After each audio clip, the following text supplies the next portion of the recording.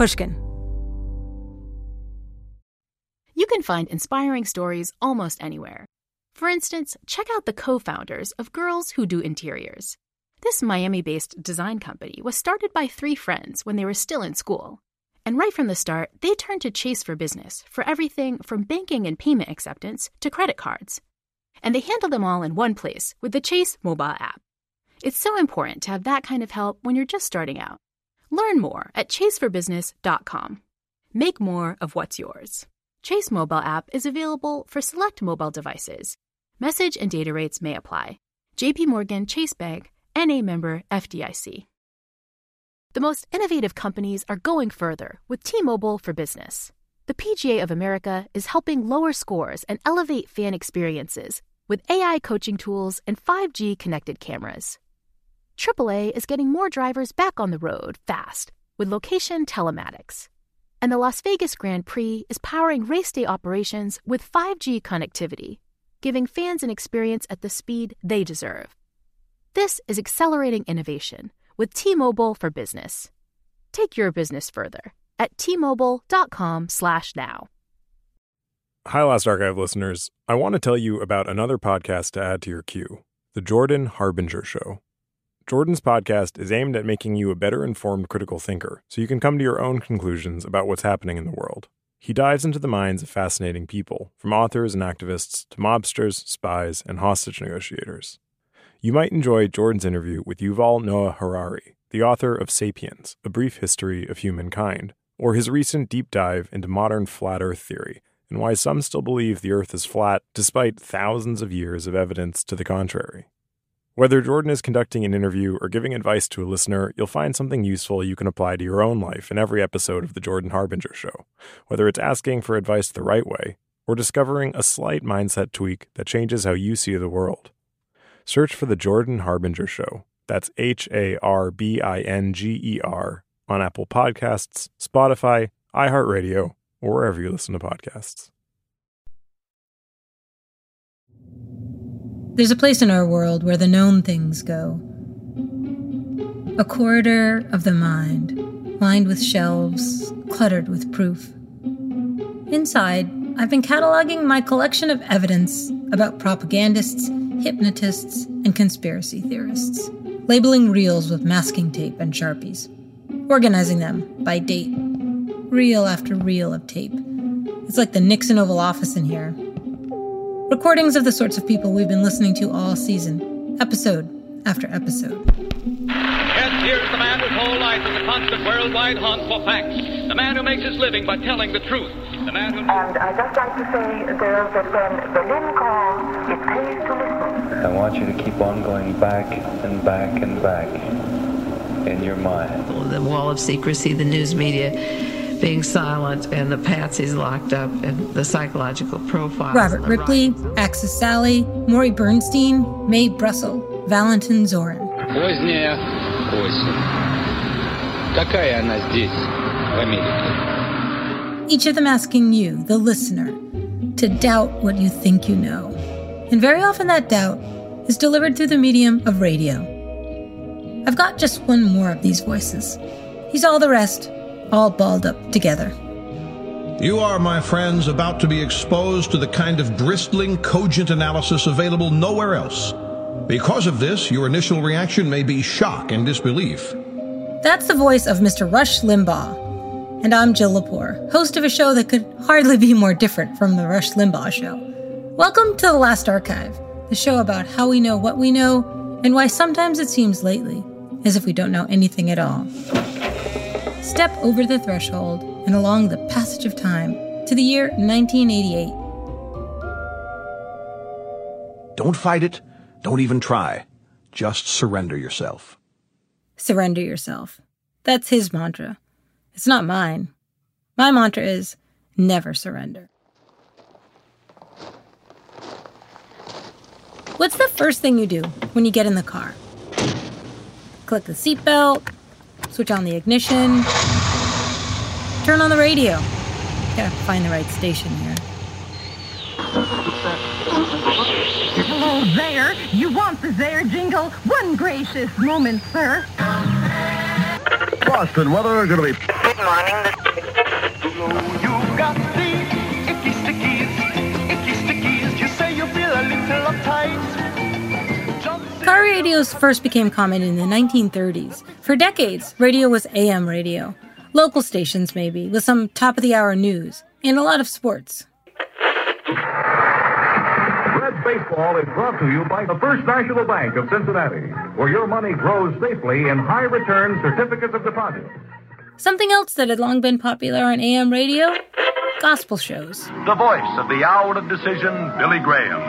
So for you, for the nation, this is the hour of decision.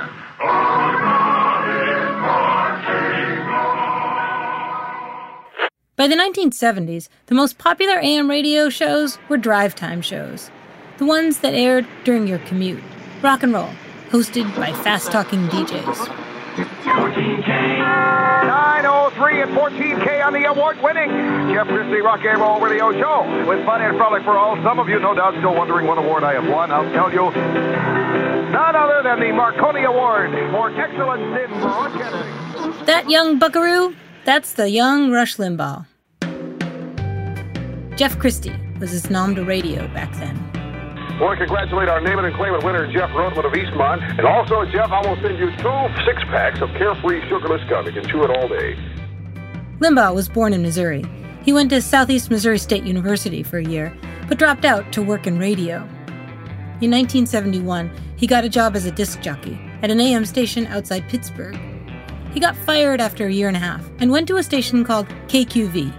And that'll entitle you to 12 more entries for you in the Carefree Rock Concert Contest. New jackpot for tomorrow is $240.14. Jot it down so you can remember it. Bob DiCarlo makes the next call tomorrow. Limbaugh died in 2021 at the age of 70. His obituaries had headlines like, "We're living in the world Rush Limbaugh created." And that's true. But even though you may think you know all the ways we now live in Rush Limbaugh's world, there's more to understand. It has to do with what a lot of this season has been exploring, how we hear voices on the radio. There were lots of testimonials to Limbaugh after he died, but one comment really stuck with me. A guy wrote on YouTube, his show was the only one that came in clearly, so I listened. Keep listening to the Jeff Christie Stardust Jockey Show for complete details about... Limbaugh, even when he was Jeff Christie, he was a big guy, wide grin, waved his hands a lot, big personality. A little George Costanza meets Fred Flintstone. In 1974, he lost yet another job. He moved back home with his parents in Missouri. He was 23. It was a very tough time to try to make a career in AM radio, mainly because FM radio was on the rise. FM radio, a fade-free, static-free FM or FM stereo car radio. Sounds so great, it's out of sight. Starting in the 1950s, the era of Elvis, Little Richard, people bought FM radios for their houses. But the FM dial only really exploded in the 1970s, when for the first time you could get FM in your car. At this point, AM radio was mono, just one track. FM was stereo. It was immersive. Naturally, everyone wanted to switch from plain old mono to stereo.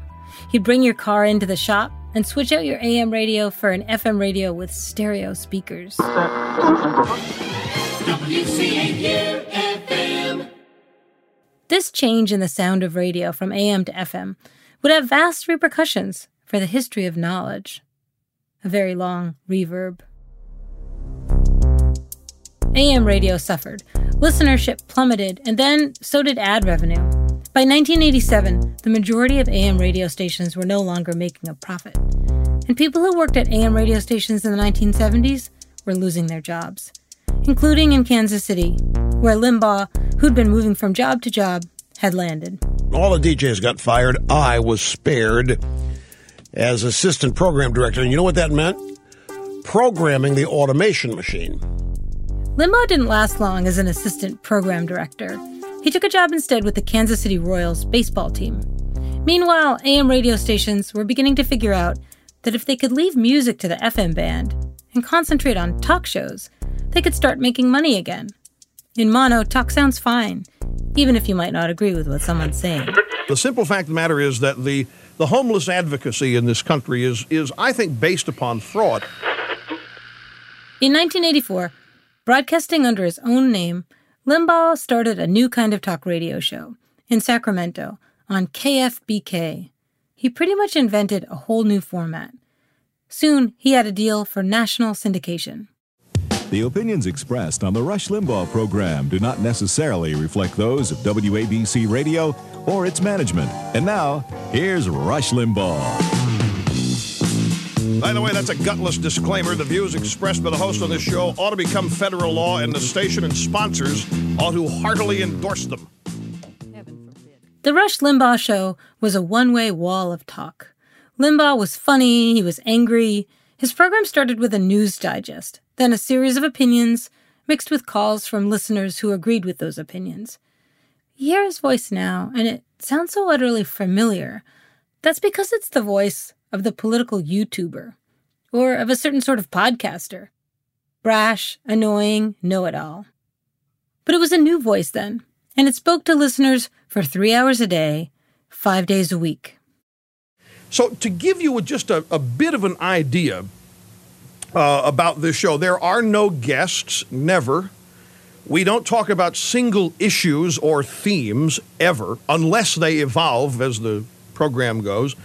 It is pretty much an open line discussion each and every day. Limbaugh revolutionized radio. Open line? It was all him. Even some of the ads. At a time when human resources departments were newly requiring sexual harassment training, Limbaugh spent a lot of his time on air attacking feminists, especially after Anita Hill accused Supreme Court nominee Clarence Thomas of sexual harassment. Limbaugh made a fake ad about feminazi trading cards. I'll give you 2 glorious items for Anita Hill. Trading cards have always been for males only. It's just not fair. It's not right. Damn, I spilled nail polish on my Betty Friedan. Feminazi cards are designed with the woman in mind. On the front. I remember in those years my dad listening to Limbaugh. It drove my mother nuts. I bet a lot of families had an experience like that. Limbaugh, he'd say it seemed anything. So partly people tuned in for the thrill of it, to hear what he'd say next. For the rest of us, though, it was like getting kicked in the face every day. He went after feminists. He liked to mock environmentalists, gays, and lesbians. He made a lot of jokes about AIDS. Despite, or really because of all that, Limbaugh's audience just grew and grew. Mainly that audience was men. White men who were angry. As angry as Rush seemed to be. Real wages for white men who hadn't gone to college were dropping. They're still dropping. Some of these guys really did have a lot to be angry about. Rush told them who to be angry at.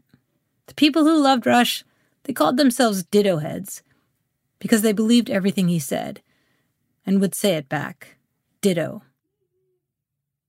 Limbaugh's format, The Wall of Talk, pushed nearly everything else off talk radio. All the kooky chit-chat and cooking shows and carpentry shows and community theater. Everything.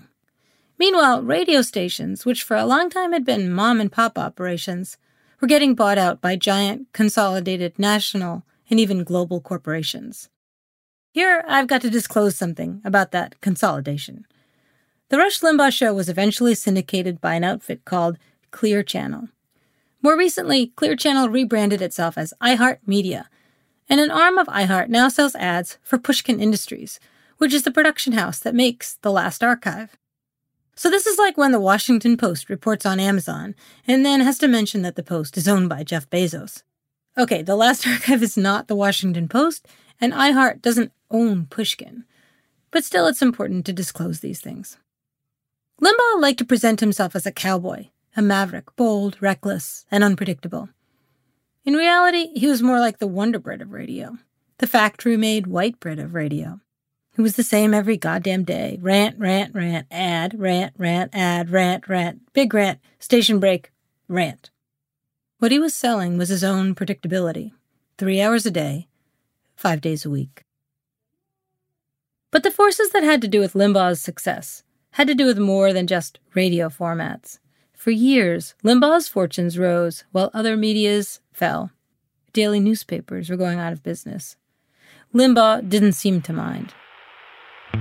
If you listen to this show every day, you never need to read another newspaper again, never read another magazine. I do it for you, and you get a bonus. I tell you what to think about this incredibly complicated and controversial issue. I tell you what to think. And he wasn't joking. Limbaugh presented himself as a prophet. Liberals and feminazis, they were heretics.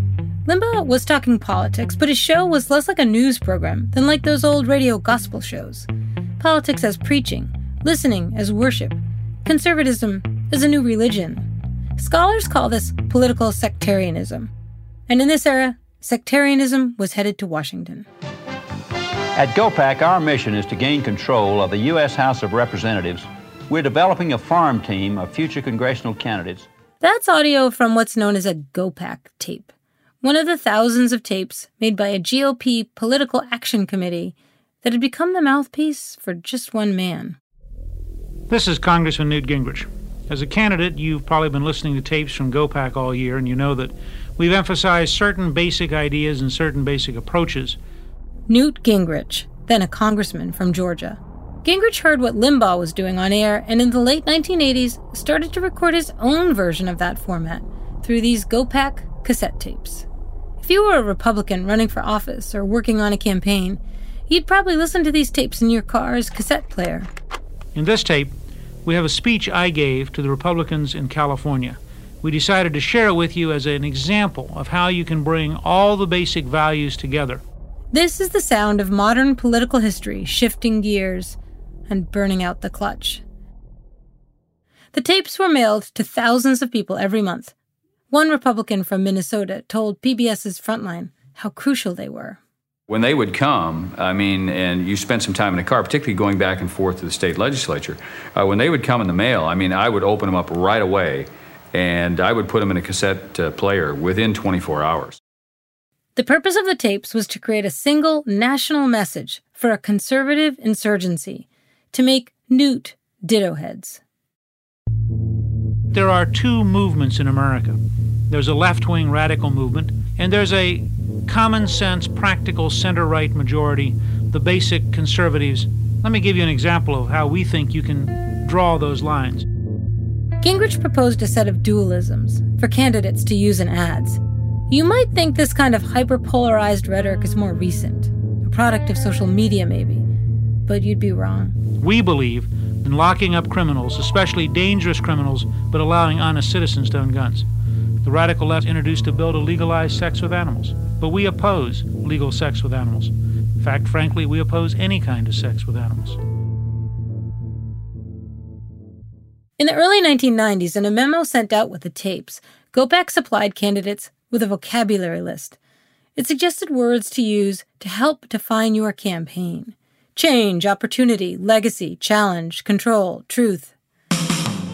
Moral, courage, reform, prosperity, crusade, movement, children, family, debate, compete, humane, pristine, provide, liberty, commitment, duty, fair, protect, confident, incentive, hard work, initiative, common sense. GOPAC also listed words to use to describe your political opponents. Words like sick, pathetic, liberal, lie.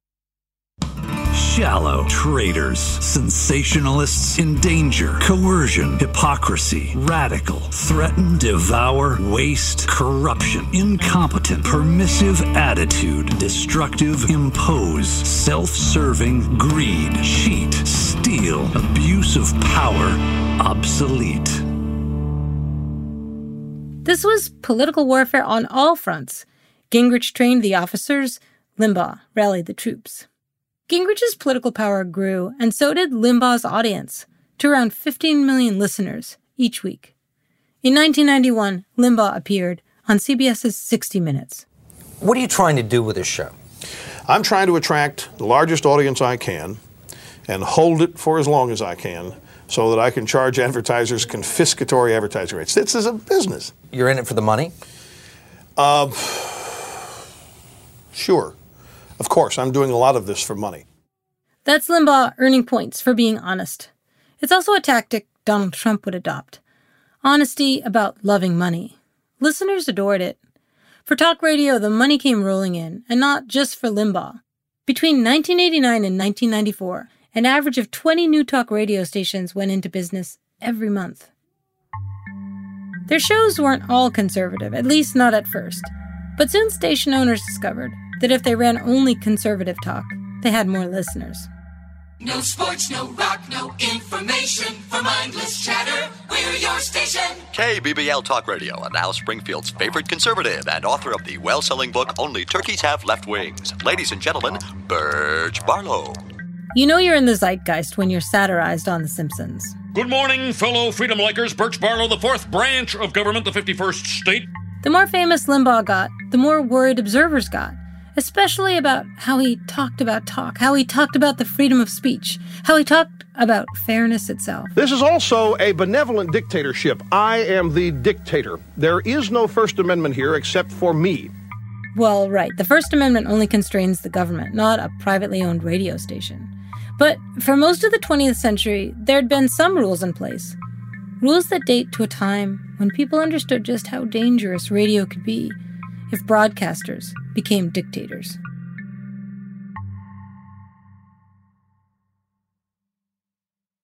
Small business owners, this one's for you. Chase for Business and iHeart bring you a new podcast series called The Unshakables. This one-of-a-kind series will shine the spotlight on small business owners like you, who faced a do-or-die moment that ultimately made their business what it is today. Join hosts Ben Walter, CEO of Chase for Business, and Tanya Nebo, a lawyer and business consultant, on these storytelling journeys of trials, tribulations, and triumphs that hinged on a single event, a split-second decision, or even a stroke of luck. Whether the story is about a warehouse going up in flames or a former partner stealing a whole roster of clients, each episode will showcase the grit, determination, and resourcefulness a small business owner needed to turn a pivotal situation into a springboard for success. Listen to The Unshakables now and learn more at chase.com/business/podcast. Chase. Make more of what's yours. Chase mobile app is available for select mobile devices. Message and data rates may apply. J.P. Morgan Chase Bank, N.A. member, FDIC, copyright 2024. J.P. Morgan Chase & Co. Hello. Malcolm Gladwell here from Revisionist History, my podcast about the overlooked and the misunderstood. A couple of years ago, I wrote a book called Outliers. It was about exceptional people, the ones who operate at the outer edges of human performance. Outliers fascinate me. And last year, I discovered an outlier in the form of a community organization, Washington State's City of Bellevue. The city wanted to improve public safety by making their roads safer. So they created something that no one had ever built before. Platform that gave road users warnings of any dangers ahead in real time. How did they build it? By using a combination of technologies. The Cellular Vehicle to Everything network, T-Mobile's 5G network, and 5G connected cameras. People driving, bicycling, walking, running, can't forget people running, and people operating the transportation network now had a way to prevent crashes. It's been a huge success. The City of Bellevue earned first place in the community category at the T-Mobile for Business Unconventional Awards, an event that celebrates T-Mobile customers who've dared to innovate for the sake of meaningful change. If you're a T-Mobile for Business customer and your team has, like the City of Bellevue, innovated something really, really cool, I encourage you to enter. It's also a great way for outliers to be recognized in front of your industry's most influential leaders. You can enter at tmobile.com/unconventional awards. That's tmobile.com/unconventional awards. See you there. For the ones who work hard to ensure their crew can always go the extra mile, and the ones who get in early so everyone can go home on time, there's Grainger, offering professional-grade supplies backed by product experts so you can quickly and easily find what you need. Plus, you can count on access to a committed team ready to go the extra mile for you. Call, click Grainger.com, or just stop by. Grainger, for the ones who get it done.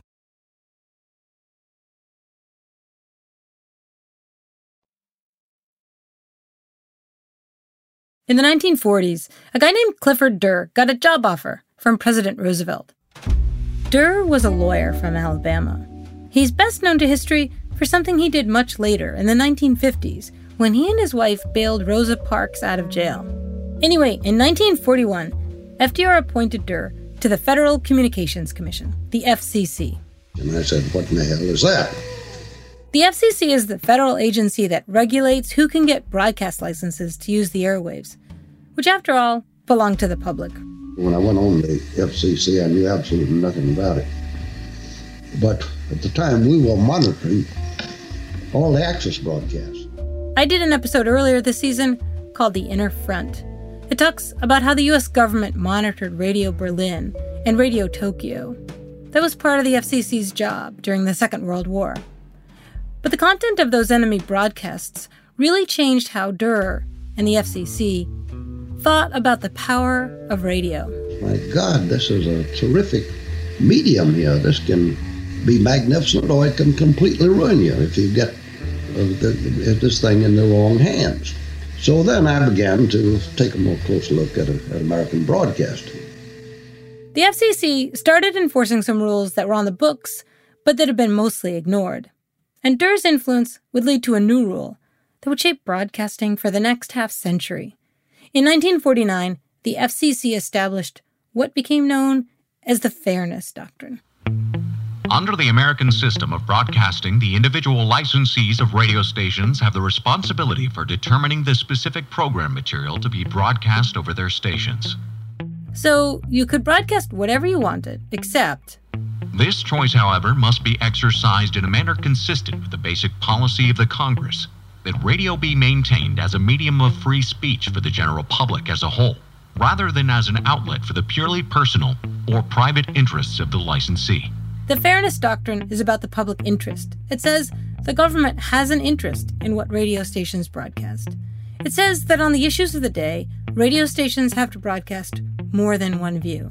This requires that licensees devote a reasonable percentage of their broadcast time to the discussion of public issues of interest in the community served by their stations, and that such programs be designed so that the public has a reasonable opportunity to hear different opposition positions.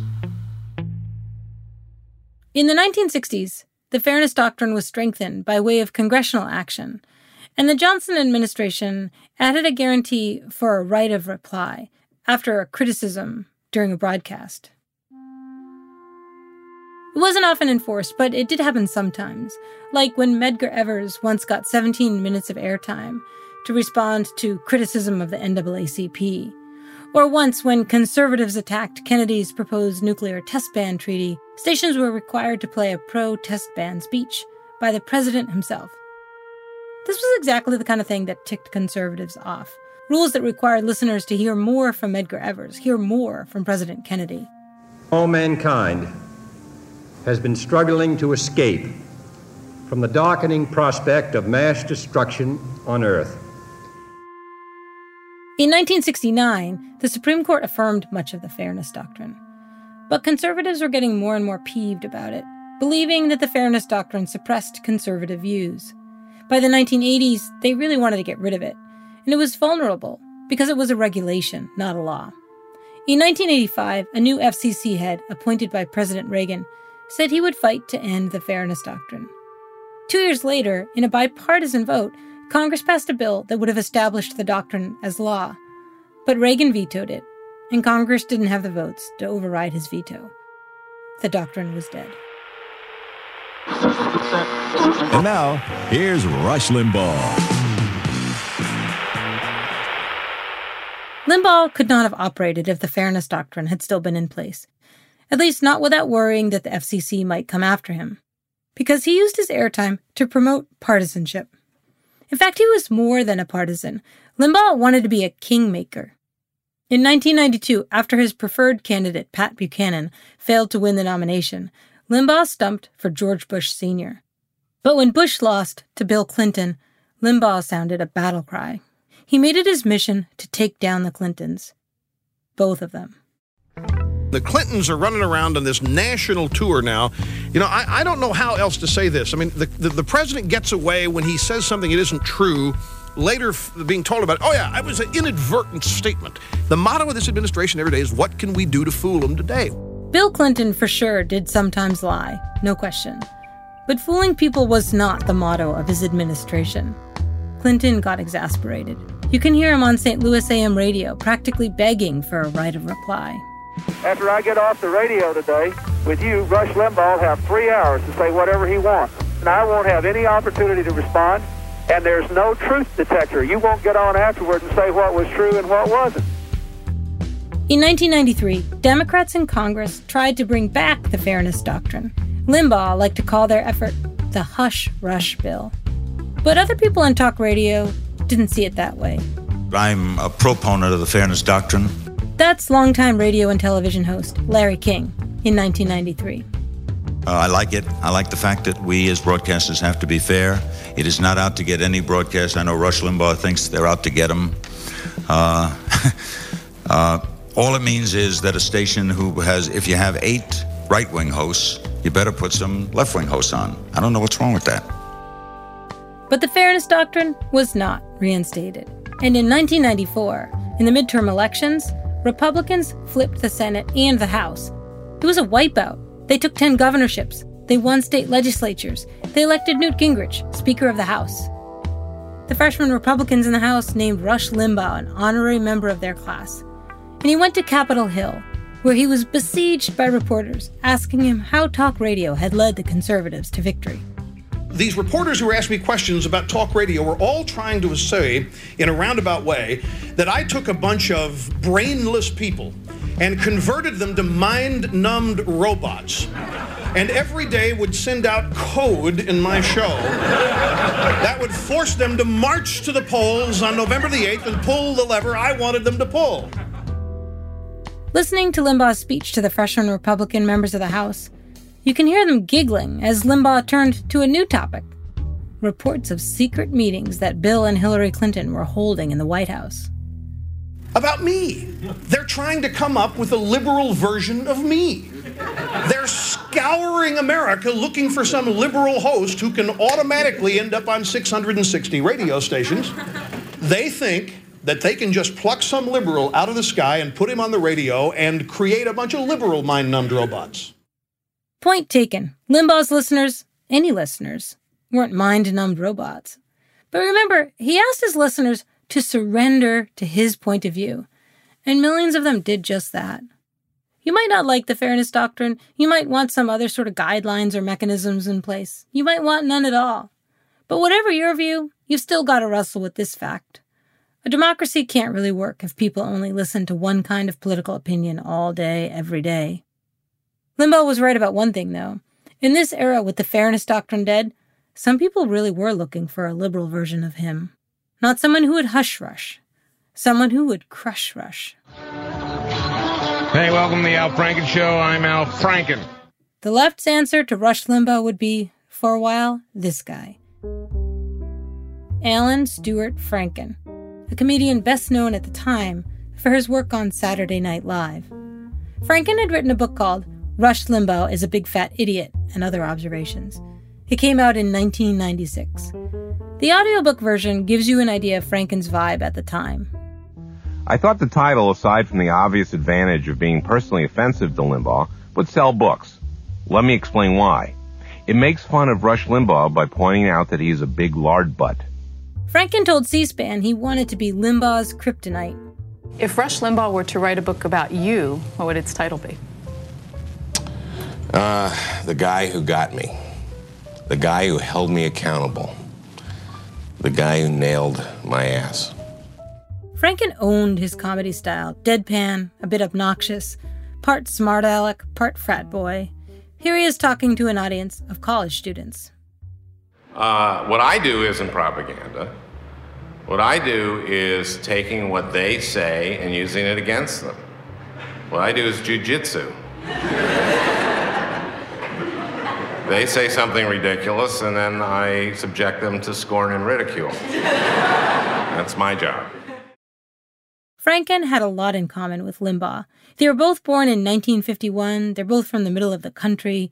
Limbaugh's from Missouri. Franken grew up in Minnesota. They both loved to perform. Then there are the differences. Limbaugh dropped out of college. Franken graduated from Harvard. The same year that Franken published Rush Limbaugh is a Big Fat Idiot, a new cable television network started up. Fox News. Its motto was fair and balanced.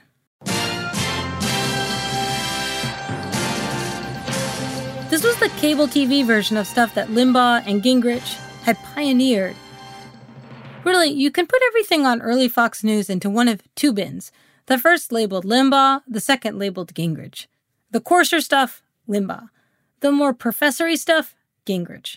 But it was all the same in the end. Lots of opinion monologues, getting viewers to distrust other sources of information, rewriting American history.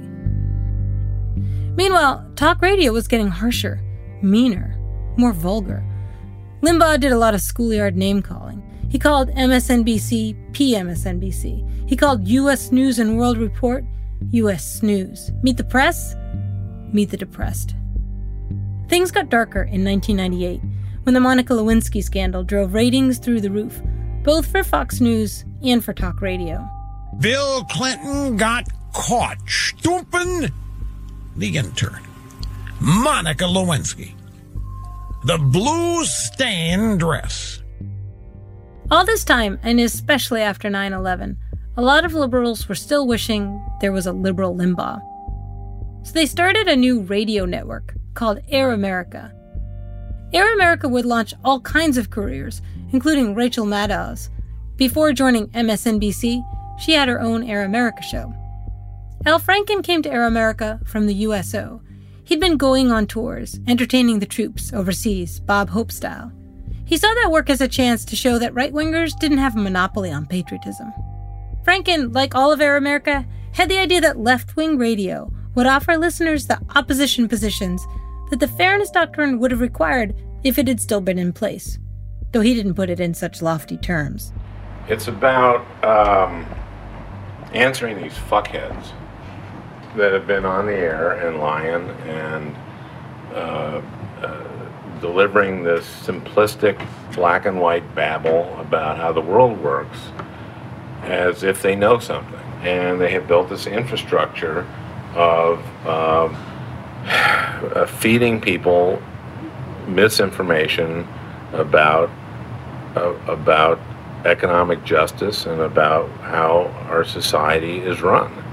And it's about time that somebody fought back.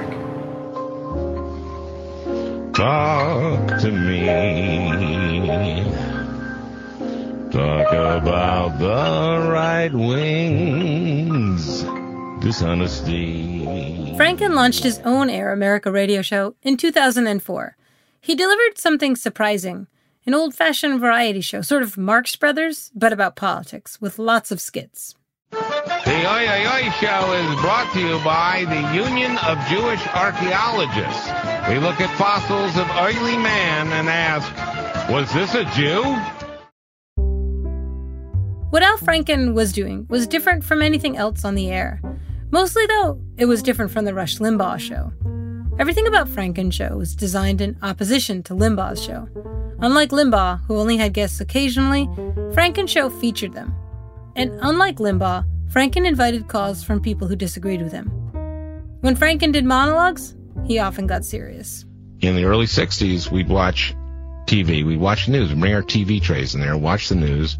We'd see Southern sheriffs sicking police dogs on black demonstrators. My dad said, no Jew can be for that. The most important part of Franken's show came when he fact-checked the Rush Limbaugh show. How many people listen to him? 15, 20 million, right? Right. Okay, so those people believe him, right? Yeah, okay. So most of his listeners believe that 75% of people making minimum wage are teenagers in their first job. I had our staff look it up. 61.1% of the people earning minimum wage are 20 or over. You know, we got our statistics from the Bureau of Labor Statistics, and he got it from the Bureau of Limbaugh's butt. Franken put on a good show, but Air America turned out to be a disaster.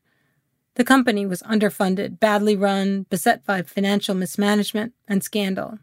Also, the audience for Al Franken's show never got above 1.5 million weekly listeners, just a tiny fraction of the audience of the Rush Limbaugh show.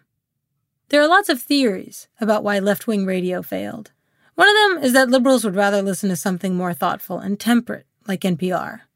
But then again, liberals flocked to Comedy Central, where Jon Stewart's Daily Show and The Colbert Report were very much in the mold of Air America. So I tend to think the problem was the company.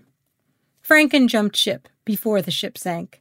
In 2007, he went off the air and announced his run for a Senate seat from Minnesota. 2008 was a wild election year. Barack Obama was seeking the Democratic nomination, and after he defeated Hillary Clinton, he made his historic bid for the presidency. Rush Limbaugh turned the fire hose of his fury from the Clintons to the Obamas. He played on air a song called Barack the Magic Negro. Obama decided to let that pass, which is likely why you've never heard of it. Obama won in something close to a landslide, and Al Franken became the new senator from Minnesota. In office, Franken's comedic personality evaporated. He was mostly known for being pretty reasonable, quiet, and hardworking. In addition to providing some budgetary certainty for the next 2 years, the budget deal undoes some of the extreme across-the-board cuts of the sequester. That will enable us to make more. In 2014, Franken won re-election to the Senate. He was sort of a non-story. Meanwhile, Rush Limbaugh's tirades grew louder and louder. All through Obama's 2 terms in office, Limbaugh urged obstructionism, the rejection of all compromise.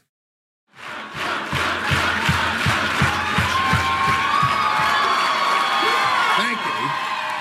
Let's say, as conservatives, liberals demand that we be bipartisan with them in Congress. What they mean is we check our core principles at the door, come in, let them run the show, and then agree with them. That's bipartisanship to them. Okay, I've got to stop the tape. I am so sick of this. Al Franken, when he was writing that book about Limbaugh, said it took a real toll on him to have to listen to this guy all the time. I feel that. It's like reading hate mail. To be honest, I find listening to Al Franken pretty grating too.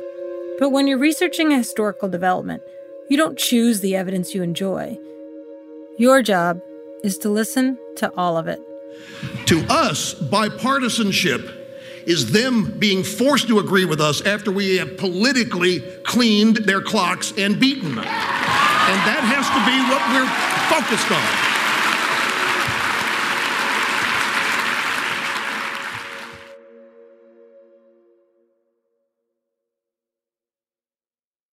Chase for Business and iHeart bring you a new podcast series called The Unshakables. This one-of-a-kind series will shine the spotlight on small business owners like you, who faced a do-or-die moment that ultimately made their business what it is today. Join hosts Ben Walter, CEO of Chase for Business, and Tanya Nebo, a lawyer and business consultant, on these storytelling journeys of trials, tribulations, and triumphs that hinged on a single event, a split-second decision, or even a stroke of luck. Whether the story is about a warehouse going up in flames or a former partner stealing a whole roster of clients, each episode will showcase the grit, determination, and resourcefulness a small business owner needed to turn a pivotal situation into a springboard for success. Listen to The Unshakables now and learn more at chase.com/business/podcast. Chase, make more of what's yours. Chase mobile app is available for select mobile devices. Message and data rates may apply. JP Morgan Chase, NA member FDIC, 2024, JP Morgan Chase & Co. Hello. This is Malcolm Gladwell from Revisionist History. Let me tell you an unconventional story about a healthcare group that wanted to improve their efficiency. Boston Children's Hospital.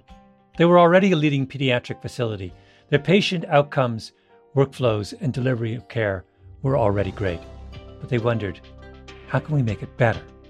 So the hospital got to work.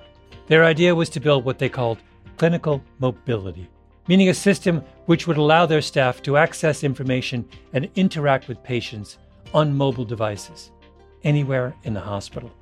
And what made that possible? 5G. The hospital rebuilt their entire system with 5G technology at its core. That infrastructure now supports thousands of phones and tablets so practitioners can communicate with patients on a whole new level. Boston Children's also made sure the system could flex and scale to handle medical advancements like robotic surgery and virtual reality for training and research. This was worlds away from how they had previously operated. This innovative work hasn't gone unnoticed, first by patients, but also by their peers. Boston Children's was a first-place winner in the industry category at last year's Unconventional Awards from T-Mobile for Business, an event that celebrates customers who've dared to innovate for the sake of innovation. If the Boston Children's story rings a bell with you, if your team has asked the same questions about building a better business solution, I encourage you to enter this year's awards. It's a great way to be recognized for smart, disruptive thinking in front of some of your industry's most influential leaders. You can enter at tmobile.com/unconventional awards. That's tmobile.com/unconventional awards. I'll save you a seat. Hi, Last Archive listeners. I want to tell you about another podcast to add to your queue, The Jordan Harbinger Show. Jordan's podcast is aimed at making you a better informed critical thinker, so you can come to your own conclusions about what's happening in the world. He dives into the minds of fascinating people, from authors and activists to mobsters, spies, and hostage negotiators. You might enjoy Jordan's interview with Yuval Noah Harari, the author of Sapiens, A Brief History of Humankind, or his recent deep dive into modern flat Earth theory and why some still believe the Earth is flat despite thousands of years of evidence to the contrary. Whether Jordan is conducting an interview or giving advice to a listener, you'll find something useful you can apply to your own life in every episode of The Jordan Harbinger Show, whether it's asking for advice the right way or discovering a slight mindset tweak that changes how you see the world. Search for The Jordan Harbinger Show. That's HARBINGER on Apple Podcasts, Spotify, iHeartRadio, or wherever you listen to podcasts.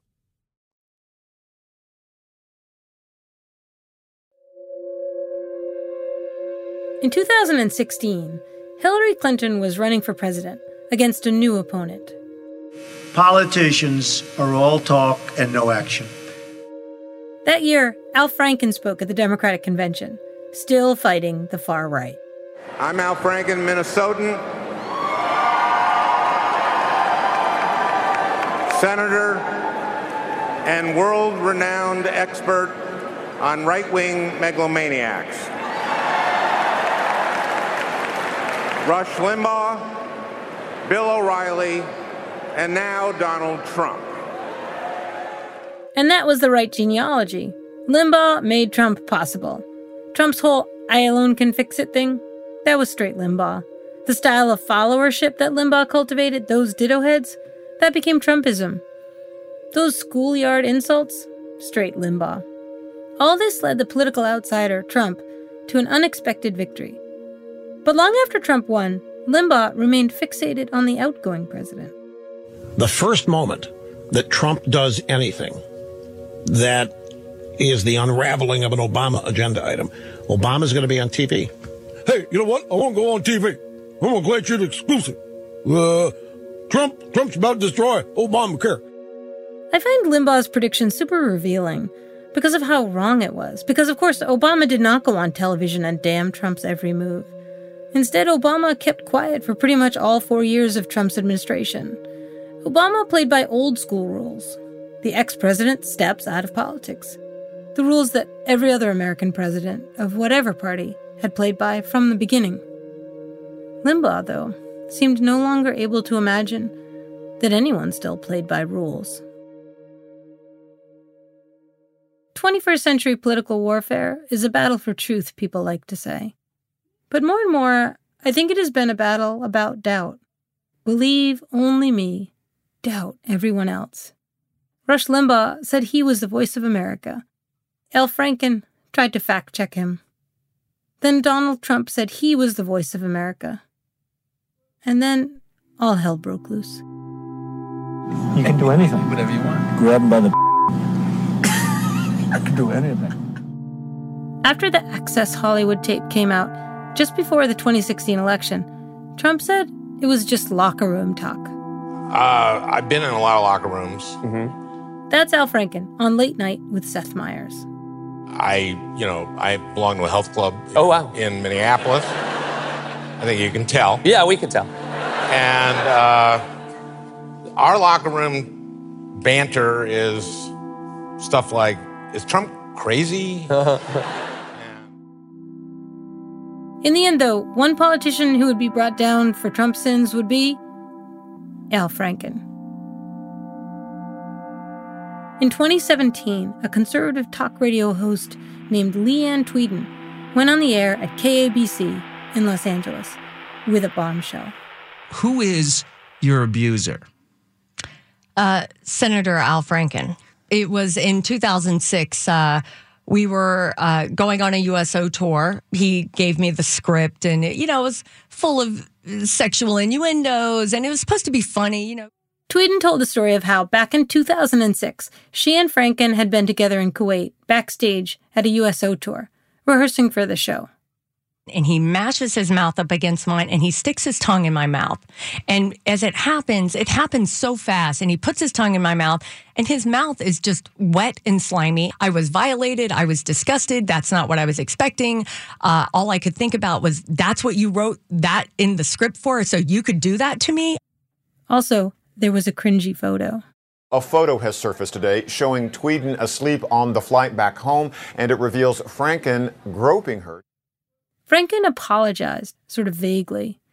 But then 7 other women made accusations against him, mostly about unwanted touching. Pressured by his Democratic Senate colleagues, Franken resigned. His speech on the Senate floor was bitter. I, of all people, am aware that there is some irony in the fact that I am leaving while a man who has bragged on tape about his history of sexual assault sits in the Oval Office. When the New Yorker's Jane Mayer reinvestigated the case, Franken told her that he regretted resigning. 7 current and former senators who urged him to resign said they regretted it too. As Mayer told NPR, there were holes in Tweeden's story. She had never been subjected to any fact-checking. She had never produced any corroborators. And I spoke to 8 people on that USO tour who had no political agenda. Most of them were in the military, and they were right there. And they just didn't see it the way she saw it. As Mayer pointed out, Leanne Tweeden claimed Franken wrote the controversial skit in 2006 for her.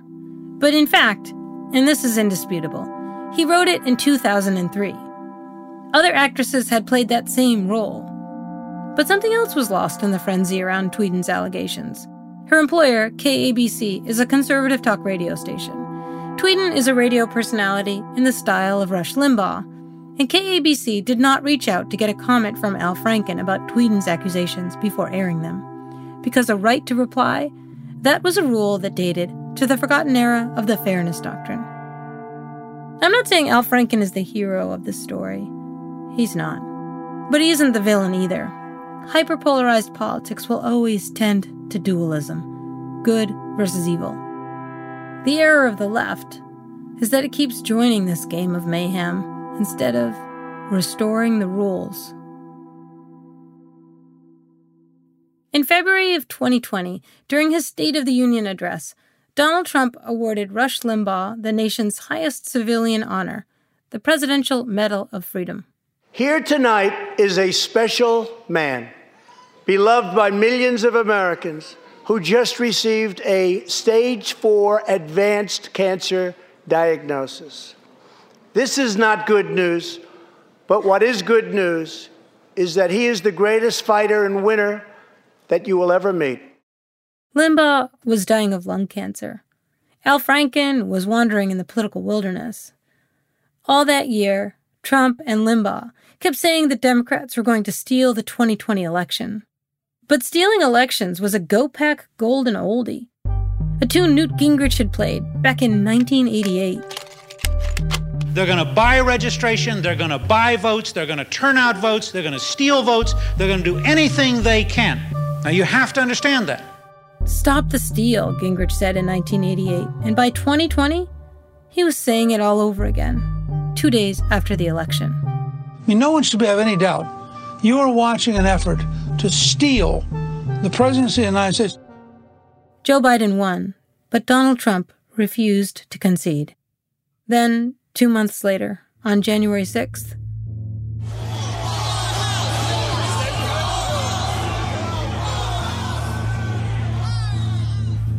The next episode of The Last Archive, I'll go paddling down the many rivers of doubt that dumped us into this sea of political catastrophe. The day when supporters of a defeated president rioted inside the nation's capital.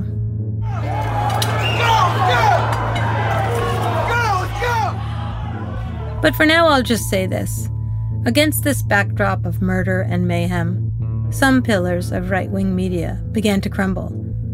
A corporation that owns talk radio stations across the country ordered its hosts to stop saying the election was stolen and told them instead to induce national calm now. Rush Limbaugh, though, he was having none of it. There's a lot of people calling for the end of violence. There's a lot of conservatives, social media, who say that any violence or aggression at all is unacceptable, regardless of the circumstances. I'm glad Sam Adams, Thomas Paine, the actual Tea Party guys, the men at Lexington and Concord didn't feel that way. Rush Limbaugh died 6 weeks after that broadcast. The king of AM radio, left behind an America more bewildered and angry than ever. A nation split by a growing canyon of talk, with no bridges of meaning. That canyon looked like it might just swallow up the oldest democracy in the world.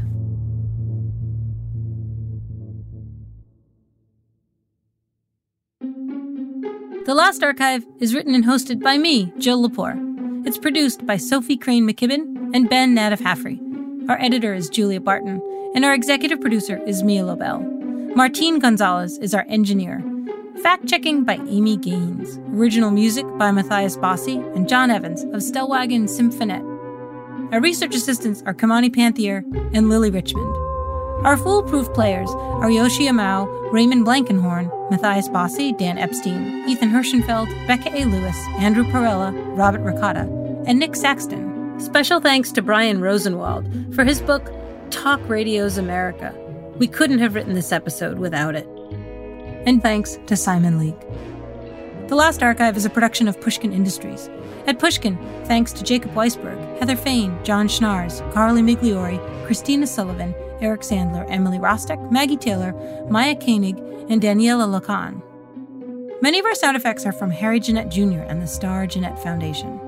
If you like the show, please remember to rate, share, and review. To find more Pushkin podcasts, listen on the iHeartRadio app, Apple Podcasts, or wherever you listen to podcasts. I'm Jill Lepore.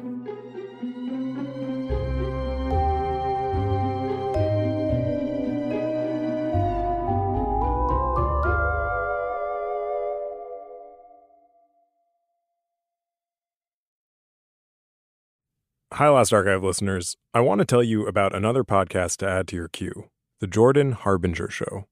Jordan's podcast is aimed at making you a better informed critical thinker, so you can come to your own conclusions about what's happening in the world. He dives into the minds of fascinating people, from authors and activists to mobsters, spies, and hostage negotiators. You might enjoy Jordan's interview with Yuval Noah Harari, the author of Sapiens, A Brief History of Humankind, or his recent deep dive into modern flat Earth theory, and why some still believe the Earth is flat despite thousands of years of evidence to the contrary. Whether Jordan is conducting an interview or giving advice to a listener, you'll find something useful you can apply to your own life in every episode of The Jordan Harbinger Show, whether it's asking for advice the right way or discovering a slight mindset tweak that changes how you see the world. Search for The Jordan Harbinger Show. That's HARBINGER on Apple Podcasts, Spotify, iHeartRadio, or wherever you listen to podcasts.